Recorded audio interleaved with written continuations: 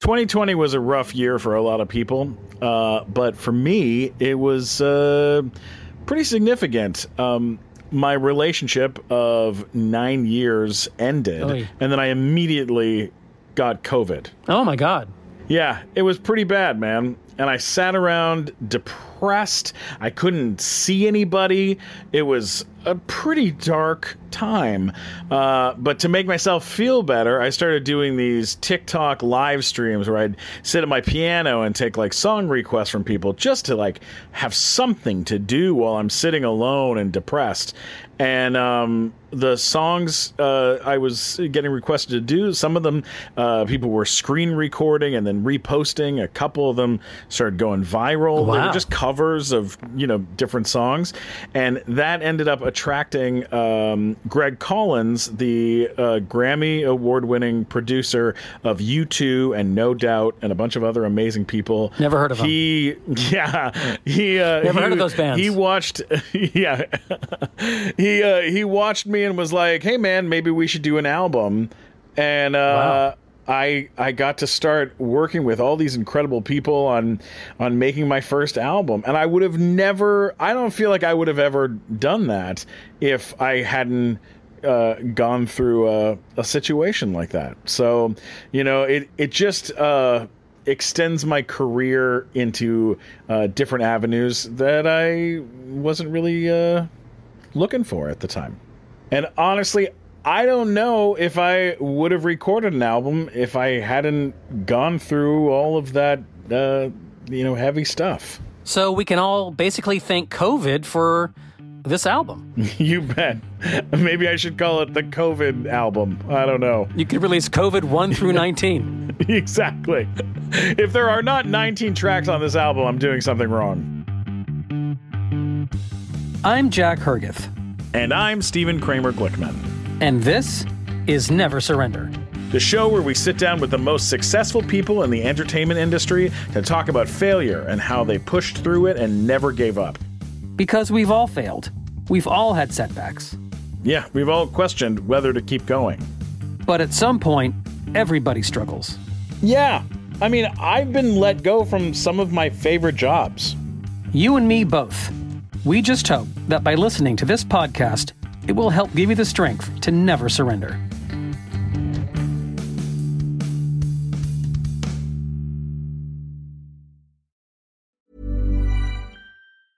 Ryan Reynolds here from Mint Mobile. With the price of just about everything going up during inflation, we thought we'd bring our prices down. So to help us, we brought in a reverse auctioneer, which is apparently a thing. Mint Mobile Unlimited Premium Wireless. How to get 30, 30, bit to get 30, bit to get 20, 20, 20, bit to get 20, 20, bit to get 15, 15, 15, 15, just $15 a month? Sold! Give it a try at mintmobile.com/switch. $45 up front for 3 months plus taxes and fees. Promo rate for new customers for limited time. Unlimited more than 40 gigabytes per month. Slows full terms at mintmobile.com.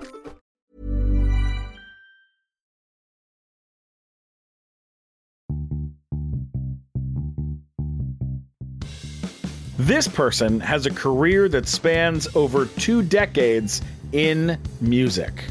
She made history by becoming the youngest solo artist to reach #1 on the Billboard pop charts at the age of 13 and released her self-titled debut album, JoJo, soon after.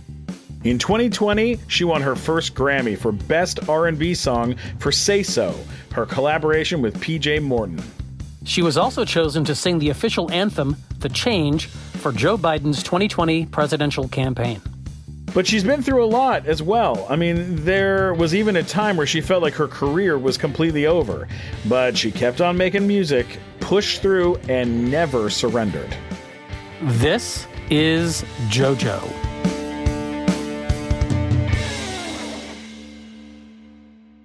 Ladies and gentlemen, the one and only JoJo is here. Yes! Yeah! Wow, so awesome to have you on the show. Happy to be here. It's a big honor. And you know what? We're happy to have you here. Oh, thank you. Oh, you really are. We really are. We really are. You're such a phenomenal artist and such a phenomenal singer, and you've been phenomenal for a long time. I'm going to use that word a lot about you. Oh my gosh! Thank you. How did you get started? Where did you grow up? Let's start at the beginning. Okay. Let's go right to the beginning. Where did you grow up? All right, taking it back. I was born in Vermont. Shout out Bernie Sanders. And then Hey, I've been to the Ben & Jerry's ice cream factory there. Have you ever been? I haven't been I've because been. I really Downtown haven't. Burlington. I haven't really been back to Vermont since I was born. Okay. So yeah, it was just a quick in and out, quite literally. You know, Okay. just get out the womb, and then we moved all around New England. And I grew up mostly in south of Boston, and I've been singing as long as I can remember.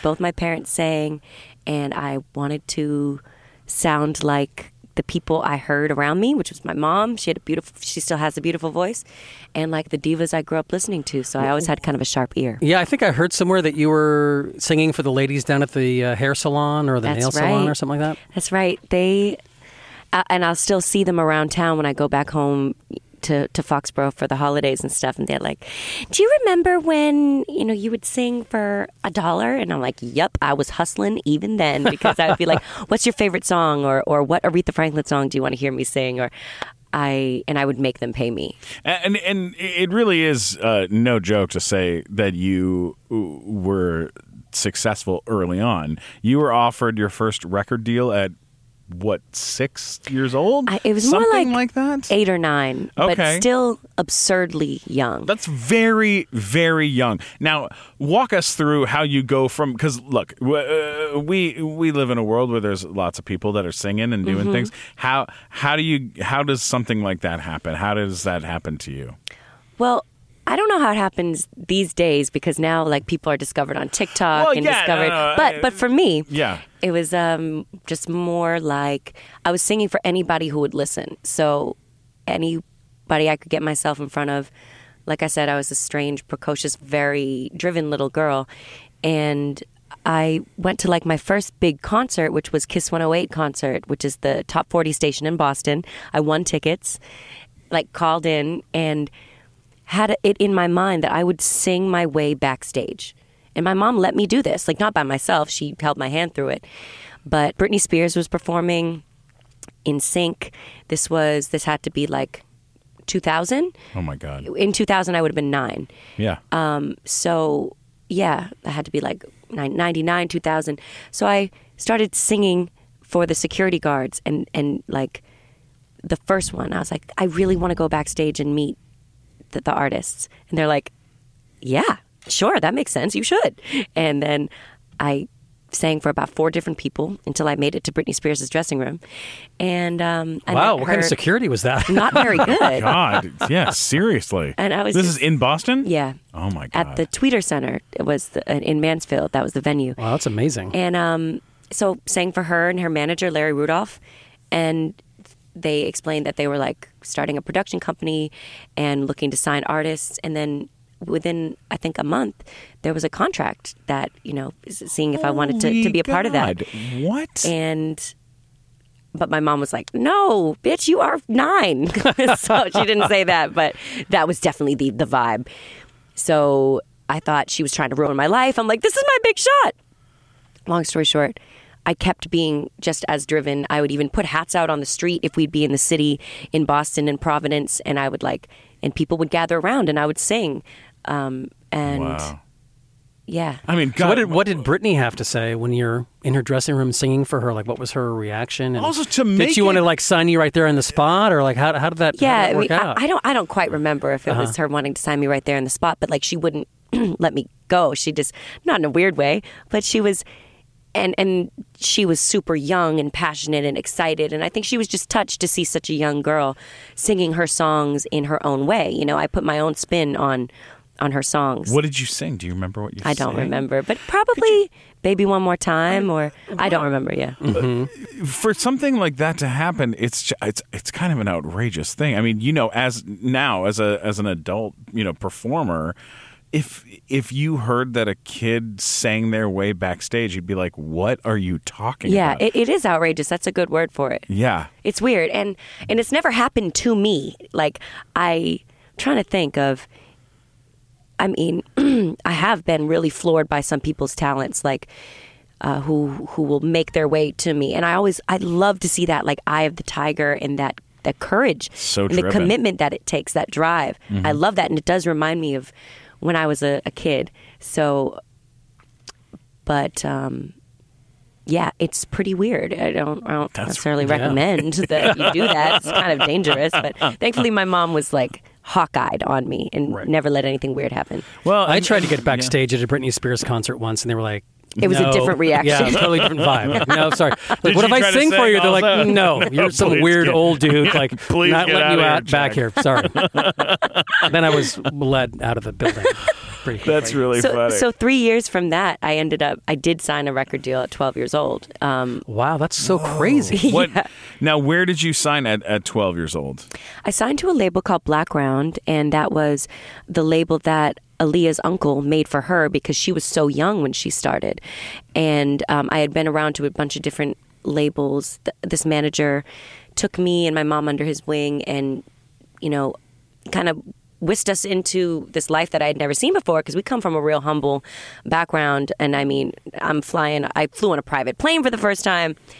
I went from sharing a room with my mom and her cleaning houses for a living to like all this wild stuff. Yeah. So within a few months, we decided to go with Black Round because they had the experience of turning Aaliyah into a superstar. And we didn't even realize she was 14 when she started. Wow. So it just felt like family. Now, was there any pressure?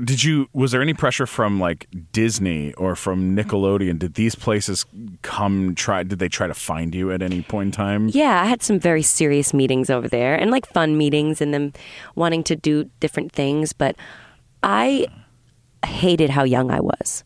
And I didn't want to be seen as that young. Yeah, and I didn't want to be associated with something that would I felt pigeonhole me, especially with how grown my first single was, Leave Get Out. I just wanted to be grown. I wanted to lie about my age and say I was 16. And they were like, no, you're 13. It's cool. I'm like, damn, I'm so embarrassed. Wow. Yeah. Now, at some point, didn't Disney Channel try to bring you in for Hannah Montana? Was that part of? Yeah, there were some talks about it. Mm-hmm. Good God.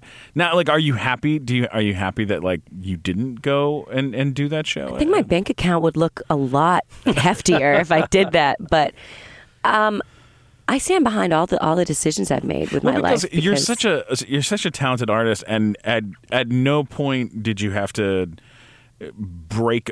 It doesn't feel like at any point in time did you have to be like break away, break an image, right, to change and be something else. No, I haven't had to do that. Totally shatter an image. No, I just had to awesome. break through my own mental shackles and insecurities and things like that. But I think that's most people, when we're trying to find our footing. But no, I didn't really have to go against a system. Yeah, I didn't have to break a mold like that. Yeah. Your mom was your manager, right? What was that like, going from having your mom just doing everyday mom things, and then suddenly she's handling your business? She did a great job. But it was not appropriate. In retrospect, I'll just be 100%. Because when we're coming from the humble background that we come from, and that's such a weird way to put it. But I'm just saying, it's not like we come from we don't know lawyers, we don't know business people. We just we come from a small town, and she read the book Everything You Need to Know About the Music Industry, and felt like we would. She knew we needed help, and. So we had lawyers in place and everything, but then we ended up getting burned and realizing that lawyers can sometimes be in bed or in cahoots with a label. So I think her intentions were so incredibly good, and she did a great job of making sure that my education came first, making sure that I was going to be a full person at the end if I wanted there to be an end, of this. And I graduated with a 4.0 because she didn't let me drop out. I wanted to drop out of high school. I was like, this is what I want to do. I'm famous. Who gives a, And she was like, no. And I really appreciate that now in retrospect, because she treated me like a daughter and not a product ever. Wow. And did that mean that I lost out on, making more money? Yes, because she wouldn't allow me to say, do a late night show in LA and then fly and do another show in New York. She was like, you're not going to get enough sleep, you know? And that's pretty rare. My mom is an amazing woman. Wow. But I just don't think that this industry is not for sensitive people. No, it's not. And you know what? It's so difficult for parents. Like I have a family that I'm friends with. You're friends with a family? I'm friends with this family that where their son is a very, very talented actor, and so sometimes when he's auditioning for stuff, like I'll help out or help him go over his stuff, and but this family they're struggling financially, and they got to a place where the kid was up for a job that paid $10,000 a week. And was a 30-episode lock-in of 30 episodes at $10,000 a week, and which would change every single aspect of their family's life financially. Yes. And watching the pressure that this family put on this kid was. I had to do everything in my power as a friend to be like, you're doing it wrong. Stop telling the kid he's going to get the part. Like, stop telling him that he deserves it. Stop telling. Oh, there's no deserve. No, none of that works for this. Like, and it was, and then he didn't get the part. And it was, and then that's devastating. And then you stopped being his friend. yeah, which was really weird. I was like, get out of my life, kid! No, You loser! Yeah, but it was friends with you. It was rough because then suddenly that kid felt the responsibility for his entire family. Look, and you're like, I can only imagine for you. I can relate. I'm an only child, and it was really just me and my mom, and she never put any pressure on me. I know she really did her best, but I absolutely felt like I was responsible for keeping us afloat. And even when she would be like, I want to take you out of this industry. This is no longer good for you. Like, what does it profit a man to gain the whole world and lose himself? Like, she was just feeling all these things. And I was like, no. Who's going to take care of me, us, if it's not me? I felt very, I don't remember feeling like a child ever, actually, to be honest with you. I had a lot of masculine energy and a lot of big adult energy, for sure, because I felt like a provider. It's a lot of pressure to have at 13 years old, to feel like you've got to support your family, you've got to support your mom, you have to support yourself. It was mad fun, though. I mean, like, I don't want to forget that part. I was having, it's what I wanted. But then reality does sink in at a certain point, and you're like, oh, okay, so this is real life. So speaking of mad fun, you said you came from humble beginnings. So what was the first thing you went out and bought yourself once you had some money coming in? Oh, my God. So I had a credit card. As the kids say, cheddar, right? Is that what the kids say these days? Do kids say cheddar? God, I hope not. Well, we were living in New Jersey when I recorded my first album. And, like, I had a Sidekick.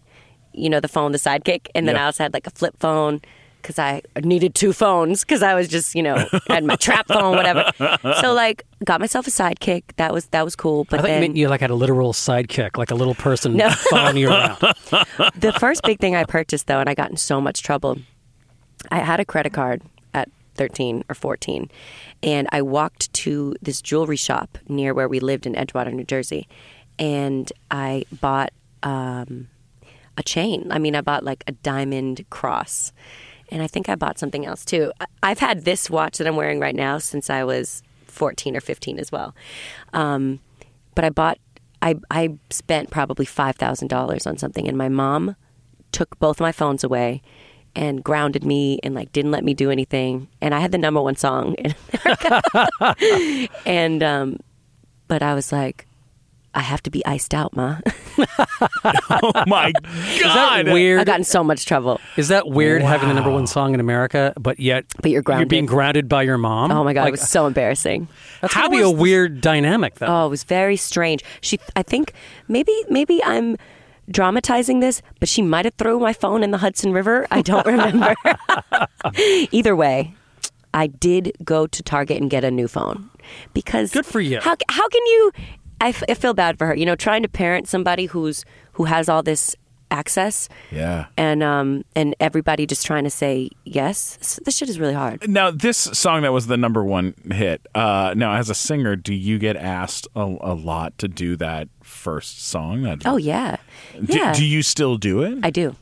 I mean, would you consider because we have fans that listen to the show from all different places. Would you sing like a line? Would you do a line for us? Oh my God! Just a tiny bit for fans who are a fan who fans of our podcast that are fans of you, but then also for the fans that are learning. I also want to add that there could be somebody in this room right now who's a huge Uber fan, perhaps. Okay. I'm not going to mention her name.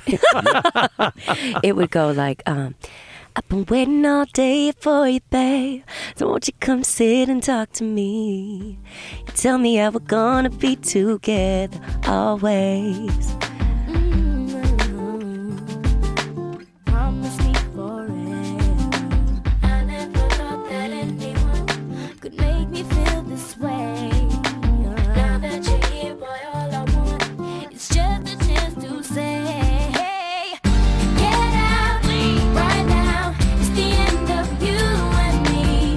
It's too late. I can't wait for you to be gone. 'Cause I know about her, and I wonder how I bought all the lies. You said that you would treat me right, but you was just a waste of time. Like, how could you say that at 13? What the fuck was I talking about? God, that was so great. That was amazing, by the way. That was sound awesome. That was amazing. Oh, thanks, guys. Wow.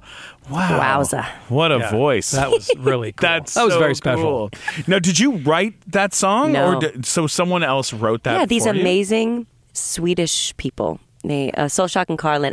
They maybe they're not Swedish, but some part of Scandinavia. They've had a lot of hits prior to that and since then, and that was a song that I'm just honestly very lucky that I got to cut. Have you written have you written songs for yourself? Yes. Everything since. I mean, I actually wrote 3 songs on my first album when I was 12. So I'd been writing for a long time, but I think that first experience of like, so I didn't understand Leave, Get Out. I didn't. To me, it was way too poppy for me because I always considered myself a soul singer, way more in the R&B vibe.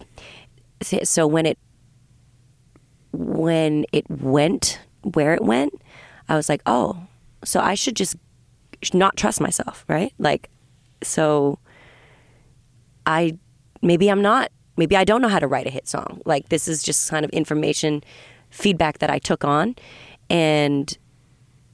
but that never really stopped me from later on, particularly like really developing as a songwriter and as a collaborator and a co-writer. And it's something. I think it's one of my strongest qualities now, which is great. Amazing. So then you end up at this label, right?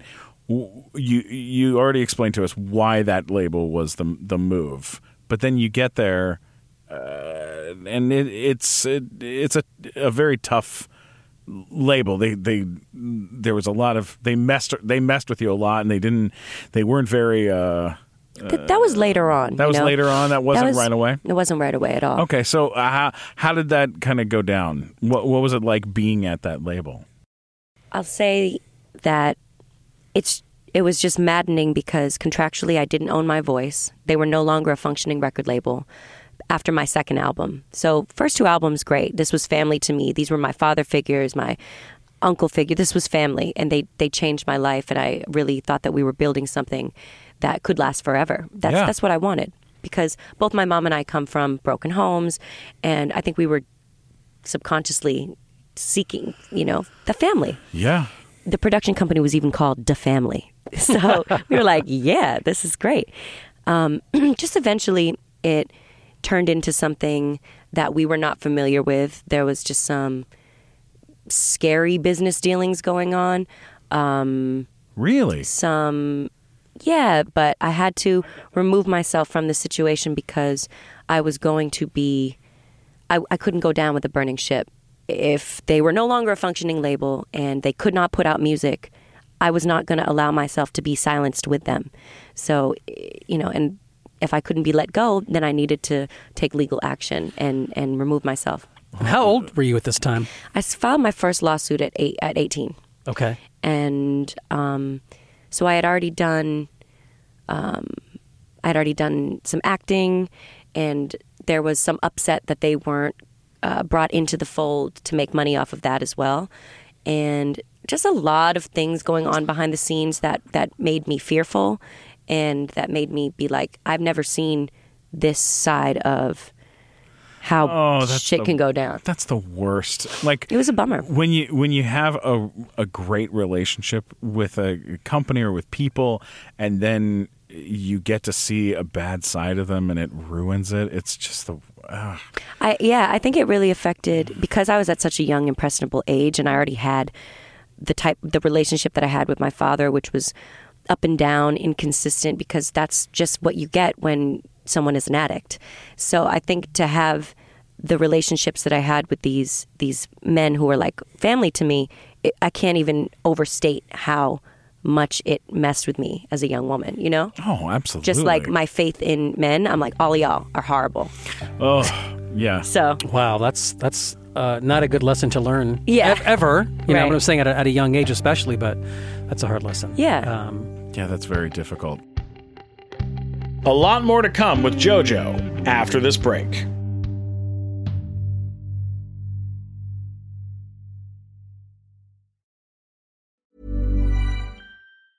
Hey, I'm Ryan Reynolds. Recently, I asked Mint Mobile's legal team if big wireless companies are allowed to raise prices due to inflation. They said yes. And then when I asked if raising prices technically violates those onerous 2-year contracts, they said, "What the f*** are you talking about, you insane Hollywood ass?"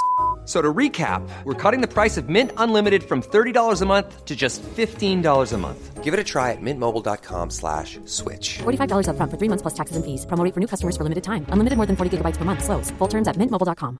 Jewelry isn't a gift you give just once. It's a way to remind your loved one of a beautiful moment every time they see it. Blue Nile can help you find the gift that says how you feel and says it beautifully, with expert guidance and a wide assortment of jewelry of the highest quality at the best price. Go to BlueNile.com and experience the convenience of shopping Blue Nile, the original online jeweler since 1999. That's BlueNile.com to find the perfect jewelry gift for any occasion. BlueNile.com.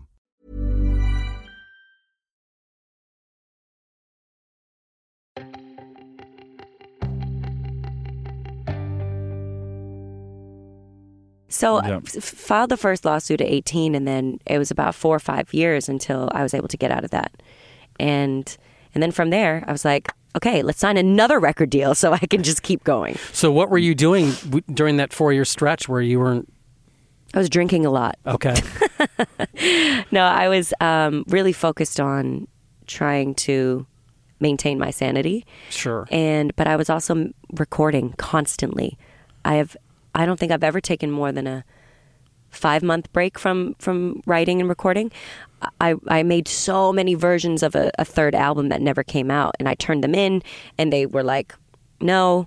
And then I You did were saying gotta no be- because they didn't like it, or Yeah. Because they weren't set up to be because they able weren't to... set up to be able to do it. But perhaps jeez. because they didn't like it. Like, I'll never really have clarity on that, and it doesn't matter anymore. Right, sure. No, So of so I've course let not, go but- of all that material. But it's just, Wow. it was very emotionally taxing, and I felt absolutely insane. Like, I just felt totally crazy. So I did, in that time, though, I was able to release music for free, and I took a page out of what I saw people in hip-hop doing, because people weren't, in the pop world, people weren't putting on mixtapes when I started doing that. So I think it was maybe 2010 or 2009 I put out my first one, Can't Take That Away From Me, which was kind of a direct statement to the label, being like, this is my relationship with my fans. It has nothing to do with you guys. Yeah. So I started putting out music for free on the internet.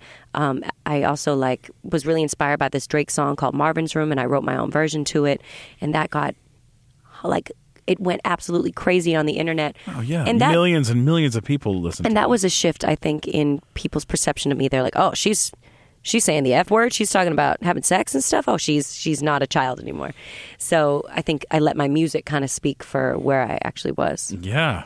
During this time, during the lawsuit, were you afraid, like, oh my God, is this going to affect my career in any way? Yeah. Is it going to be over? Am I, kind of... Yeah, I mean, I was having thoughts, am I over at 21? At 20, I was thinking, what should I do? Like, am I just what am I going to do? Because I already put off going to college. I committed to Northeastern University. I was going to go for sociology. And then I moved to LA instead of staying in Boston to try to make things work with my label because I wanted to put out a third album. I'm like, I'm only going to be young once and college will be there. And so I was just like, did I make the wrong choice? And we all wonder if we're making the right decisions with our life. And to me, the stakes just felt so high because I'm like, if I don't make this work for myself, I don't have a cushy family to fall back on. I don't have a home to go back to. Now, so many people have it much worse than me. But when it's you, you're just like, I gotta make this work. Of course. So yeah, I definitely was like, I know this is affecting my career. How do I make the best out of this situation? And how do I take care of myself so when I can be let out the gate, I can be ready? Now, I had to keep believing that there was something to be ready for. Your fans have been very vocal and seem to always have your back throughout all of this. What type of effect does that have on your motivation or self-esteem as you kind of have gone through so much? It's been like, I don't know how this sounds, but it's been like the backbone of my motivation, for real. Because I think social media has been such a cool way for me to know that there are people out there who love my music. Because if it weren't for social media, I might just feel 100% just like unsupported and unheard and all these things. But when I was in the lawsuit, they started a Free JoJo movement and like hashtag Free JoJo. I saw that everywhere. They would come out to the concerts with, thank you, girl.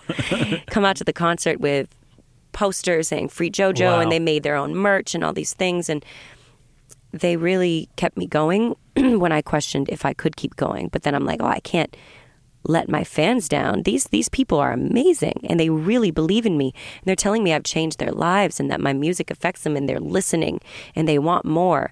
And that gave me the courage to keep going when I really felt like a total shell of myself, like when I just had no more fight left, because I wanted to continue my journey with them. Now, fans can be incredibly helpful, but also there's other things that people do to deal with going through the highs and lows of whatever industry you kind of choose to be a part of. I have a therapist that I go and see. Too. Do you have one I do. that you like? Yeah, I've spoken to her for probably 10 years. Really? Oh wow, that's incredible. I mean, I had a therapist that I was going to for a long time. He quit. He quit on you? He quit on me. This is 100% true. I used to do a lot of stupid things with him. Like I was talking one time, I was sitting and talking to him. What? Please tell us. I was sitting and talking to him about my girlfriend, and in the middle of it, he was like, "Well, she sounds, lovely." And I was like, "You want to see a picture?" And he was like, "Sure." And I showed him a picture of Queen Latifah.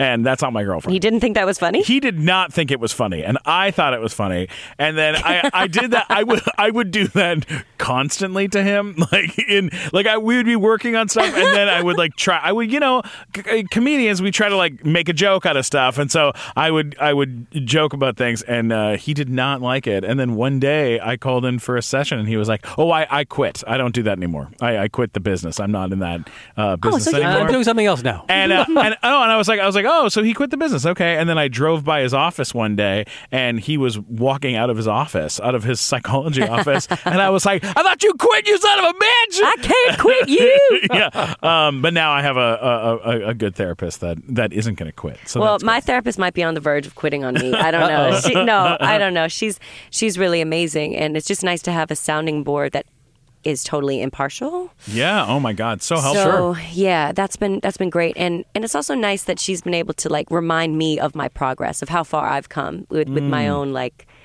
wellness or my own, the way I handle things. Because she's like, "You are not the Joe that's fighting, your boyfriend in the street anymore."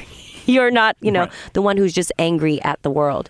You are not the one who hates all men. You are not, you know what I mean? Yeah, sure. Yeah. So, Well, it's that's good to have it, fantastic. like you're saying, it's good to have an impartial audience to go to, whether it's once a week or once a month or Yes. however often you go, Yeah. to sit and, talk about things and, So what I'm trying to say, I guess, it's good. It's good to have a therapist to go to and, Yeah. talk to. And I have feel someone very to chat fortunate. with. And then I'm- show, your pictures of Queen Latifah, too. And Absolutely. Please do. Please. that stuff. Please pull that in your next session. oh my God. You're like, I'm seeing someone new. This might come from left field, but I'm really in love. It's Queen Latifah. It's Queen Latifah. Okay, so now Taylor Swift is in the process. in the process of re-recording Yes. her albums.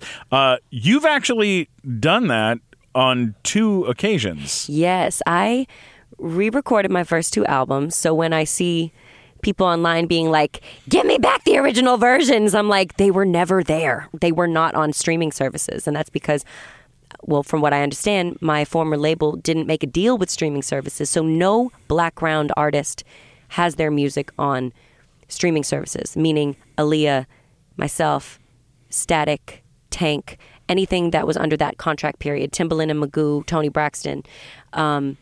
So I saw that there was a loophole in the contract that would allow me to make new masters because they own those masters, those original masters. So I put my own money up and re-recorded the first 2 albums as close to the original as possible. Of course, I don't have a 12-year-old or 15-year-old voice anymore. But I wanted to give my fans the nostalgic experience that they wanted to have because it's just super whack that you can't listen to my first 2 albums. So I did it out of necessity. And Well, how do you do that though? Like, how do you re-record those songs? You go into a studio. No. you I don't hire mean some that. I mean, musicians. do you have to buy the rights to the song? No, all I or have to do you do- just have to license the song to re-record it? How do you do that? it's just about giving credit to those who have publishing on it.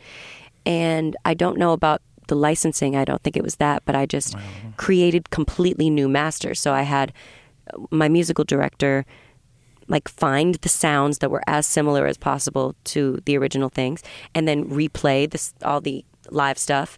And then I went in and re-recorded every single background, every single ad-lib and everything. So we did about 2 songs a day for 2 weeks. Whoa! Wow. What? Because I was, I think I was in the middle of tour.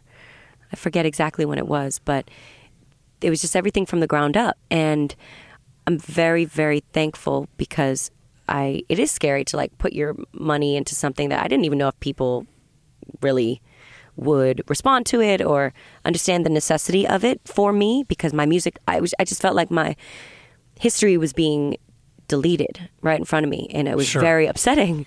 Oh my God! Of course. But I ended up making that money back very quickly, Great. so I'm very thankful. That's so cool. But you had been hearing from fans, too, about how they couldn't access those Yeah. albums. And so that was also an impetus for you to do that, too, correct? That was totally the impetus for it because I was tired of seeing that. They're like, "Why did you take your music off of Spotify?" I'm like, it was never there, from my understanding. I think there was a ripped version of Leave and of Too Little Too Late and of Baby It's You. There were some ripped versions that were not official, that were not coming from the highest quality or something. It's confusing, actually. I don't know. But I felt upset that I couldn't be in control of my stuff being out there. Sure. So I wanted to do something to remedy that, and this was the best case scenario. And were you offering those songs up for free or Nope. online? Okay. No, Okay. I was putting them up for sale. Okay. Just like any other person's music would be consumed that way. Sure. So available for streaming and available for, I just wanted to put it on all the platforms. So smart. iTunes, Tidal, Spotify, Pandora, wherever you consume music. I wanted anybody who wanted to listen to JoJo songs to be able to in the way that they should. And what was it you're like so revisiting- cool, JoJo. That's so cool. Oh my God. What was it like for Amazing. you revisiting those songs?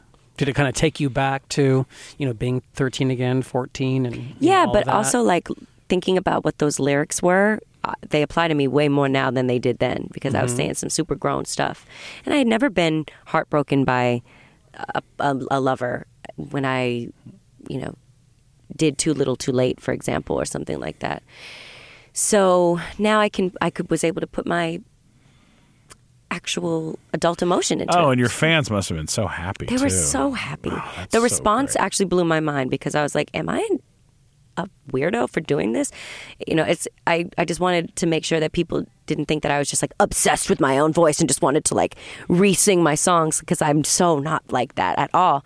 It was truly something that I felt I needed to do to be able to move forward. Right. And did you walk out of those sessions going like, nailed it on the first take, or was it just like a painstaking It was pretty process painstaking. for you? Like, Yeah. I want to get this as close as possible. Yeah, because I didn't want to just like stroke my own ego and like make these into totally new songs in a way that I enjoyed them more. Sure. I really wanted to give my fans what they wanted, which was the original things. Sure. So I was quite meticulous about trying to get it to sound as close, while still showing myself the respect of being like, well, I do have a different voice, and I am a different woman. Yeah. Yeah. I have a quick question for you. So the music industry has changed so much since you started in it. How do you navigate it now as an adult? Is this the way to do it, through Instagram and through following your own path and kind of carving it out yourself? Like, do you have to let a label know that you're doing something when you decide to do it? Like, what's the path?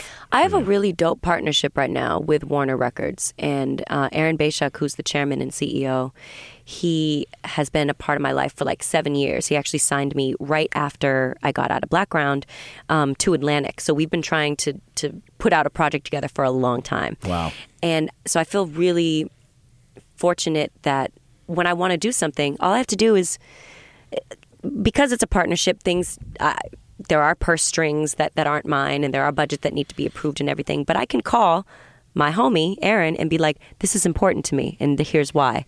And I feel understood. I feel supported. And vice versa. If there's something that he thinks I should try, we have that relationship and that trust. But I do think that navigating the music industry now, you have to be authentic to yourself. We as consumers, because I am a music lover before anything, we don't accept formulaic, we don't accept the factory line thing that like that pop star, that old way of doing things of like the late 90s or whatever. Like, authenticity is a necessity. If it's not resonating as true, I don't think it's going to connect. So that's why people love engaging with the artists on live stream and on TikTok, getting to know their personality, because they want to know. It's just a different type of relationship. Like, that mystery is gone. I remember that even when I came out in 2004, when I was 13, it was all about being mysterious and all about like keeping things and not letting anybody know that you have a personal life, or that just all this stuff that totally doesn't apply now. So you have to stay malleable, I guess, or just you have to be ready to grow. You just have to keep growing with it. Yeah. Yeah. You also, your fans, a lot of them have grown up with you. Yeah. And you're a big, significant part of their life. So, you know, if it's nice to be able to connect with them that way, and it's very special. Yeah, to it's me, really cool. And being able to like see people that are tweeting me from whatever city I'm in, and then putting a face with that handle is always exciting. I'm like, oh my God, you're the one that said that wild thing today. Or you're the one that sent me that funny GIF. It's cute. So when are we making a movie about your life? When does that movie happen? It kind of should happen. I feel you. It should happen. It's interesting. I need to write down my life first and then maybe base it on that. I don't know, man, but I have so much more to live and so much more to do. 16 years into my career is the first time I ever went to the Grammys. So, like, I have a lot more to do. And you won! I have a lot more to do. I mean, come on. And to go No, back that's to your Grammy extraordinary. Award, do you feel redeemed now a little bit, just from all the ups and downs in your career? It was a very validating experience to be able to be around my peers and to feel like, I would say redeeming is a appropriate word. Mm-hmm. Before, as we wrap things up on this, one question I wanted to throw out to you is, a lot of people a lot of your fans listen to your music to inspire them and to help them feel good and give them strength. Is there a music or an artist that you listen to that does the same thing for you? Yes. I'm so obsessed with music. I love it. And it's all for different reasons. But like I would say Kendrick is who I listen to the most. Kendrick and J. Cole. I love that KOD album by J. Cole. And because there's so much about being addicted to so many different things, whether it's validation or substances or love or sex. And it's about, there's like one of the first things, it's like, life will bring you, what does he say? Life brings much pain. You know, there are many ways to deal with this pain. Choose wisely. And I love things that feel uplifting, but also have like a little message to them. So yeah, hip hop has me, conscious hip hop, I think, has me feeling all those ways. And then when I want to just listen to some amazing singing, I listen to Whitney Houston, Mariah Carey, and be reminded of the best singers of all time, you know, the divas I grew up listening to. I love it. Wonderful. Fantastic. Thanks again. Fun. You're so fun. I was going to say thanks for having us. We're happy to have you. Yeah, this was really awesome. Thanks again for coming on the show. Yeah. Oh, my pleasure. Thanks. Never Surrender is produced by Western Sound. Executive producers are Jack Herguth, Stephen Kramer Glickman, and Ben Adair. Producers are Sabrina Fang and Cameron Kell. Music by Hannes Brown. On social media, you can check us out on Instagram at Never Surrender Pod, on Twitter at Surrender Pod, and on Facebook at Never Surrender Podcast. You can also email us at neversurrenderpodcast@gmail.com to share your own stories about how you struggled, failed, and ultimately never surrendered.